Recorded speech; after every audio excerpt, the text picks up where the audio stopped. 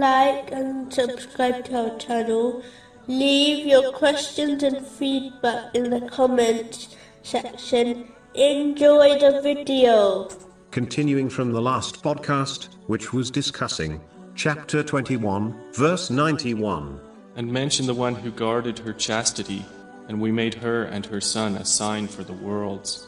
Specifically, it was discussing a narration found in Sahih Bukhari, number 6474, where the Holy Prophet Muhammad, peace and blessings be upon him, guaranteed paradise to the person who safeguards their mouth and chastity. This includes safeguarding oneself from consuming the unlawful. This will lead to all of one's righteous deeds being rejected, irrespective of their intention.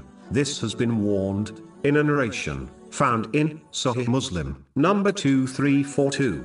The second aspect of this narration is safeguarding one's chastity, meaning avoiding unlawful relationships. A Muslim has been given a way to achieving this, namely, marriage. If a Muslim is not in the right position to get married, such as financially, then they should fast often, as this reduces carnal desires. This has been advised in a narration found in Sahih Bukhari, number 1905. Finally, as these two aspects combined lead to paradise, it is therefore the reason why getting married has been labeled completing half of one's faith. In a narration found in Al-Mujam al-Asat, number 992, even though worldly people achieved much worldly success, there were things in their life which tainted their successful legacy, such as crimes and allegations. If one turns the pages of history,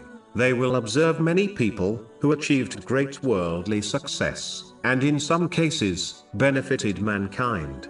Yet, they will also observe at least one thing which taints their achievement.